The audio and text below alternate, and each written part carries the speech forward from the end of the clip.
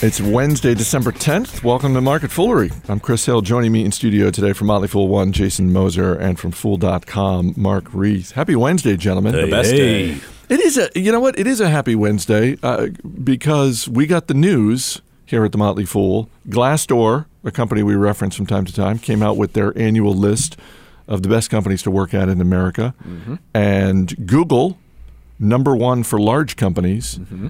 And in the small and medium companies, Motley Fool, number one for the second year in a row. So I'm not surprised. No, not at all. Seems about right. It's very gratifying. And for me, the best part is the video that Glassdoor put together. Is just a wonderfully produced video, and we've tweeted it out on the Motley Fool's Twitter feed. But for me, the best part is the screen capture. You know, when you go to a YouTube video and there's a screen cap right at the top. Mm-hmm. It's a bunch of fools in our workout room, and right there in the middle, on an exercise bike, Mark Reith. No big deal. So they had to pay me a lot to get on that exercise bike. I don't know if you noticed from the board shorts that I was wearing, the orange and blue board shorts. I was not prepared for that. I tried not to focus on those. I'm probably for the best. Let's talk retail. We'll talk food stocks. Let's start with retail, though. Costco, latest quarterly report. Boy, talk about the train that just keeps on chugging down the track. First quarter profits up 17%, and their same-store sales up 7%. I don't know, Jason. They're just... Why didn't I buy this stock 15 years ago? I volunteered on Twitter earlier today. They should actually change their ticker to TCOB because they just are taking care of business every single quarter. You like that, don't you, Reith? It's pretty bad, I know. But, I mean, that's really that's the overarching story with this company. I mean, it's not exciting to talk about. It's not some business that's out there, you know, changing our lives on a daily basis with the technology it's implementing. It's a boring retail business, yeah, but I mean, it is just unbelievable how well this company does quarter in and quarter out. And, you know, we talk about leadership changes a lot and the threat that comes with that because it's not always a given. And when Jim Sinegal, co-founder and CEO, decided to step down from the CEO role, it was January 1st, 2012, when Craig Jelinek, the COO, took over. And that, along with a price increase that was coming with membership fees, we were looking at this company under a microscope thinking, okay, they really need to show us something special here because there are a lot of bad things that could happen. Yeah, yesterday Bill Barker and I talked about Mike Jeffries finally leaving Abercrombie & Fitch and discussed Bill Barker, one of his secrets to life is have an easy act to follow. So whoever's the next CEO at Abercrombie & Fitch, very easy act to follow. Craig Jelinek stepping in after 3 decades of Jim Sinegal's amazing leadership, maybe the toughest act to follow, certainly one of the toughest acts to follow in public companies in the last 20 years. I mean, you're not kidding. That's think about who's going to fill Warren Buffett's shoes, right? We're not even sure it's going to be able to be one person. I mean, they're going to probably have an arsenal of people to really get in there and fill his shoes because he's done so much and does so much. But you're exactly right. I mean, Jim Sinegal he was a very, very difficult act to follow.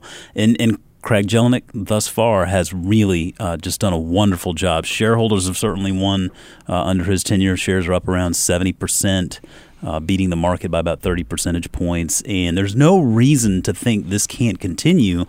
And I think the reason, like you figure, what are they doing right? And it's all just been the same. I mean, they're adhering to their principles. They're adhering to that tried and tested strategy of putting the customer first, giving them a wide selection, and keeping prices as low as possible. And it's really just that simple. So they operate obviously on a very thin margin structure in retail, but the thing you have to love about Costco, and I think this is similar to something like Amazon, is that membership model. They have over time proven their worth, their value. It's a compelling membership model that they can raise prices every once in a while just a little bit. And not lose members. They've proven that with the recent price increase. And Amazon Prime, I think, does the same thing. They charge just that nominal annual fee to let you in their doors as much as you want to go in there. And people just see no reason to never renew. I mean, it just becomes a cost of living, and people are more than happy to pay it.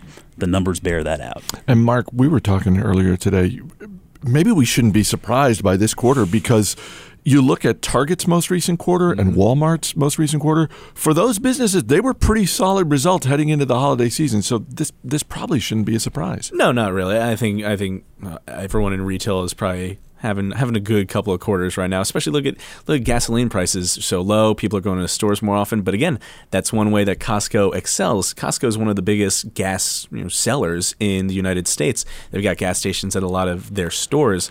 And so those members will come and buy their gas for cheaper.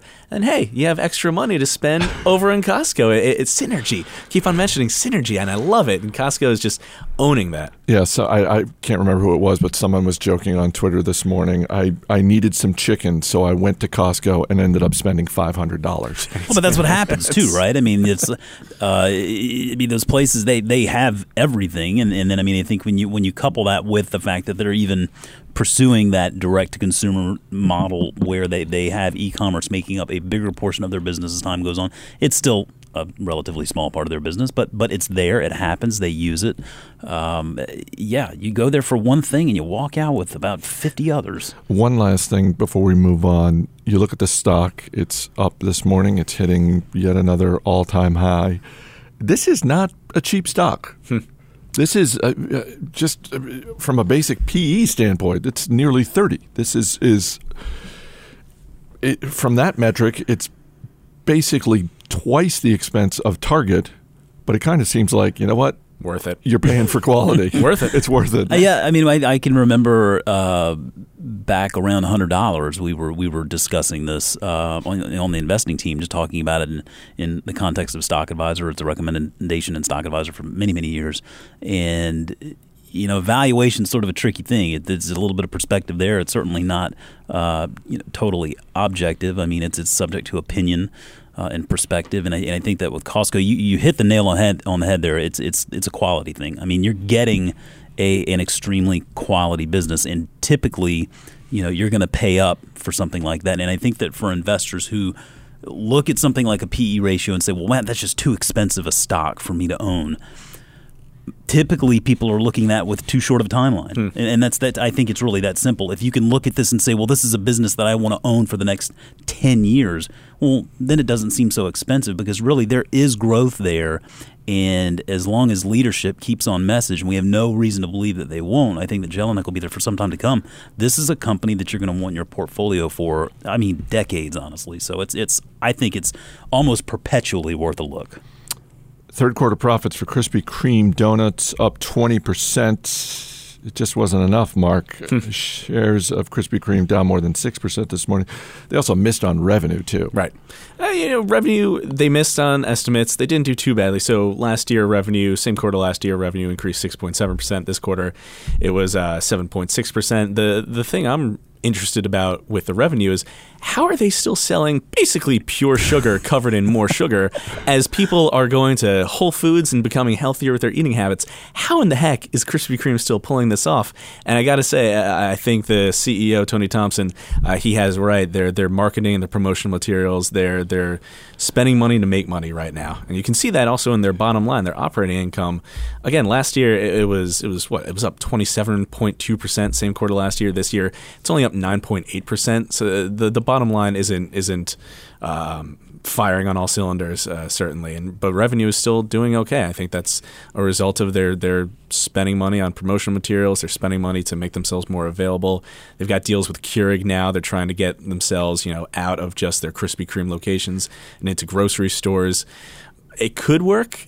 Again, I don't know if the trend is there, though. So many people, less people are buying Diet Coke and more people are buying Soda Streams to cash in on that health craze. I don't know about that Soda Stream. Yeah, well, that's a fair point. All right, maybe not the best analogy, but you get the picture. The stock in 2013 was phenomenal. Right. And this year, it's just, I look at it and I'm just sort of wondering, okay, so did they just get lucky last year? Was there some sort of pent-up demand? Or I had some pent-up demand for Krispy Kreme. Or did they come into 2014 and say, okay, the way to build on this is just to spend more money? And to your point, they're maybe spending a little bit too much money to get, because traffic was up. So they're getting people through the doors. Right. But it seems like they're trying to cut so many deals that the profits just aren't there the way that they're looking to and have them be. They're expanding pretty quickly as well. Last quarter, they opened 27 stores. They're going to keep on increasing that. They're trying to get to 115 this year. They're almost there, actually. So again, just expansion, promotion. I don't know. I worry about Krispy Kreme, not just because the bottom line isn't there like it was last quarter. I also worry because you look at the Dunkin' Donuts and the Starbucks, and they're doing the same thing and more. Dunkin' Donuts, sure, you got your donuts, but you also got your coffee, and America runs on Dunkin', as we all know. Yes. And Starbucks, they're pushing with their new baked goods, and so Krispy Kreme, they're trying, to their credit, they're trying to promote their coffee side of the business. You don't go to Krispy Kreme for coffee in the morning. You go to Krispy Kreme because you're craving sugar. I don't see that being a business model that beats Dunkin' Donuts. I don't see that being a business model that beats Starbucks at the end of the day. Again, they're doing okay for right now, but like you said, last year they were doing a lot better. I could see it working if they not only streamlined the menu, but also figured out a way to make the footprint of a lot of their locations a lot smaller. That's so true. in the same way that Starbucks has the drive-thrus, if they were just able to create locations that were just, look, we've got these donuts, we've got coffee, that's kind of it. Yeah. From a dollar per square foot standpoint, I'm not saying they're going to approach Tiffany or Apple or something like that, but it seems like they could increase profitability if they did that store concept in some locations. Yeah, they just need the conveyor belt, the donut conveyor belt, a coffee maker. That's it. Bada boom. It's like the one in DuPont Circle over in DC. Have you guys ever been to that one? I've not. I've been Very to the one. small. I've been to the one down Richmond Highway. Well, here. you're a Boston boy, so you're all Dunkin' Donuts. Yeah. I was raised in Phoenix. I have a soft spot for Krispy Kreme. No Dunkin' Donuts. Be out there. true to your school, man. Right. Before we get to our final story, a couple of housekeeping notes. First, it's official. We are looking for interns for the summer of 2015. Woo! Our internship listings are up. We've gotten emails about this, people asking some of our listeners who are in college saying, when are those going to be posted? They're posted now. Go to culture.fool.com. That's culture.fool.com. We're looking for investing interns. We're looking for technology, business intelligence, all kinds. They're all up there. So go to culture.fool.com. Hey, did you guys hear we're the best place to work in America 2 years in a row? I'm just going to, I'm weird. just saying. Weird how that works. And second thing is we've got some special guests today. Chris Schroeder is here with his son, Ben, who's, I'm just going to say, guys. Future intern. I'm not going to say whether Ben is skipping school today or not. I'll just leave that. Not that there's anything wrong with that. I mean, we do educate along with the amuse and enrich, right? So that's okay. True. You know what? He's not getting this education in his classroom. I'm No sure he's going to way. a great school Darn tootin'. with great teachers, but hopefully just learning a little bit of something that he's not getting in school. Right. I'm glad you both are sitting down for what I'm about to say. Uh-oh. Yeah. Yum Brands has cut its profit forecast for the second time this Say year. it ain't so. I know. No. Yes, the parent company of KFC, Pizza Hut, and Taco Bell cutting its forecast because, shocker, things aren't looking so good in China. Hashtag OMG. What's going on here, Chris? I don't get it. I go back, when I see this, I go back to something you said, Jason, and I think you might have said it a year ago, which possible. is because if you look at a chart of Yum Brand stock over a 5-year period, what you see is 5, 4, and 3, those years, the stock is almost going straight up. Mm-hmm. And then 2 years ago, December 2012 till now, it's basically flat. Yeah. And I think it was about a year ago that you made the point when we were talking about, okay, we're a year out from their poultry scare, and now maybe they can turn things around. And you made the point, maybe they're not going to turn things around, not because of any fault of their own, but simply because consumers in China look at a health food, a food safety scare and say, you know what? I don't care that your poultry supply is clean or you're claiming it's clean. That's fine. I'm off. I'm done. I'm going to find another place to eat. Yeah, and I think in general, as we are getting more and more options domestically and internationally as far as where we get our food and where we eat, those health scares, I think they resonate with us a little bit more. I think you start to associate those names in really with those health scares and think, okay, look, I'm going to pass this altogether and just kind of, I'm changing my behavior. There are other places to go. And yeah, I mean, I think that the more you see these types of supply chain issues, I mean, the worse it's going to get, and especially when you look at the dependence that Yum Brands has when it comes to China.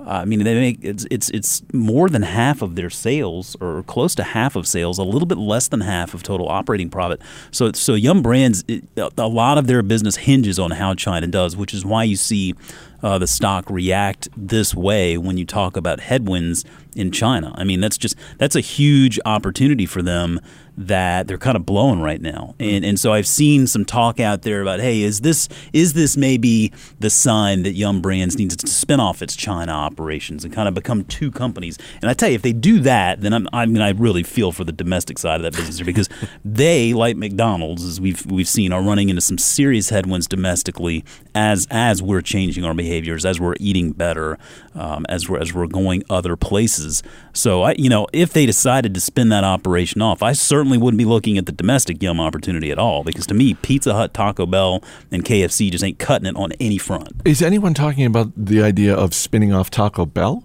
Because if you spin off, that seems like if there is a crown jewel in this business, certainly over the last 2 years, it kind of seems like it's Taco Bell. It could be. I mean, Pizza Hut has certainly had its fair share of issues, which is why you see this big focus on a rebrand, a revamped menu with now, I mean, some ungodly number of options as far as like how you want to make your pizza at Pizza Hut, where it's almost information overload at that point. But I mean, even if you spun off Taco Bell, I mean, I don't know how many people would actually be interested in that. I mean, because to me, I equate that to McDonald's. And again, domestically speaking, I think these businesses have all sorts of issues. I really feel for Greg Creed, the incoming CEO for Yum Brands. I mean, I feel like he and Don Thompson with McDonald's need to form like a support group to really kind of figure out how to deal with all this stuff, because they're coming in at a really, I think, a pivotal time in the quick service restaurant industry. I mean, this is just a big shift for quick service into that fast casual space, where McDonald's and Taco Bell, all these Yum Brands restaurants, they are really they're being forced to change quickly, and their models, which are always based on value and efficiency, are really being challenged by the Chipotles and Paneras of the world that are focused more on not only value, but value to a lesser extent more so. It's about quality, better ingredients, better options, and consumers are showing more and more and more that they're willing to pay up for that. But there's also a considerable appetite, no pun intended, for the likes of Jack in the Box and Sonic. I think I mentioned this yesterday, that those are two stocks. I mean, good luck finding a healthy option on either of those menus, and those two stocks have tripled over the last 3 years. Right. Now, granted, they're dealing with a smaller store base. Right. But a little bit easier for them. Jack in the Box's results really have been about the success of Qdoba, not Jack in the Box. I mean, new menu offerings notwithstanding, I'm sure that'll probably bring in some additional the Munchie menu. Yeah, good reference. The target demographic out there on the West Coast. But I mean, to be fair, Jack in the Box's success has really been more about the success of Qdoba, which we've talked about that before. It seems like Qdoba basically is just taking a page out of Chipotle's book and more or less just copying kind of what they're doing, and that's fine. That's a smart move. Yeah, you've got plenty of imitators out there that try to try to base their success on sort of the models that others have already proven out. And so, Qdoba as it stands is continuing to do pretty well with that. Well, there's the answer to the question earlier of whether or not you should spin off Taco Bell or whether or not you should spin off the Chinese portion of Yum's business. You need the other parts of that business to support what's going on with China right now at Yum.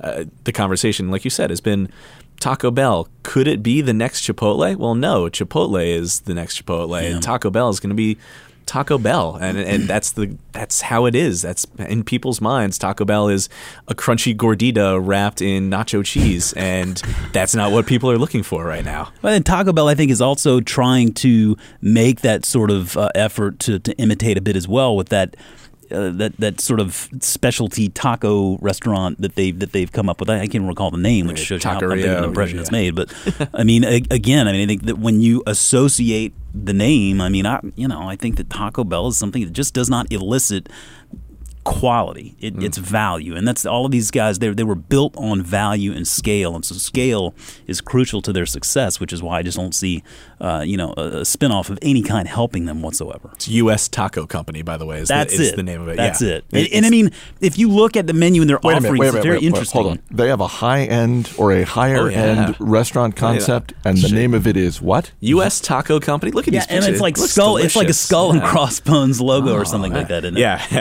I think it's like one restaurant. They're trying to kind of figure out how successful it can be. But again, I think they even recognize that this is really the opportunity, right? It's not about what they've done to this point. It's about what's at in front. And I think they've seen the success of Chipotle. They've seen what Jack in the Box has done with Qdoba, and they're seeing that they need to pivot and take advantage of that market opportunity as well. Now whether that is successful or not remains to be seen. But at least they are trying. Too little, too late. Yeah. I don't see it. Come up with a better name. U.S. Taco Co. That is. All right, Mark Reed, Jason Moser, thanks for being here, guys. Thanks. As always, people on the program may have interest in the stocks they talk about, and the Motley Fool may have formal recommendations for or against, so don't buy or sell stocks based solely on what you hear. That's going to do it for this edition of Market Foolery. The show is mixed by Dan Boyd. I'm Chris Hill. Thanks for listening. We'll see you tomorrow.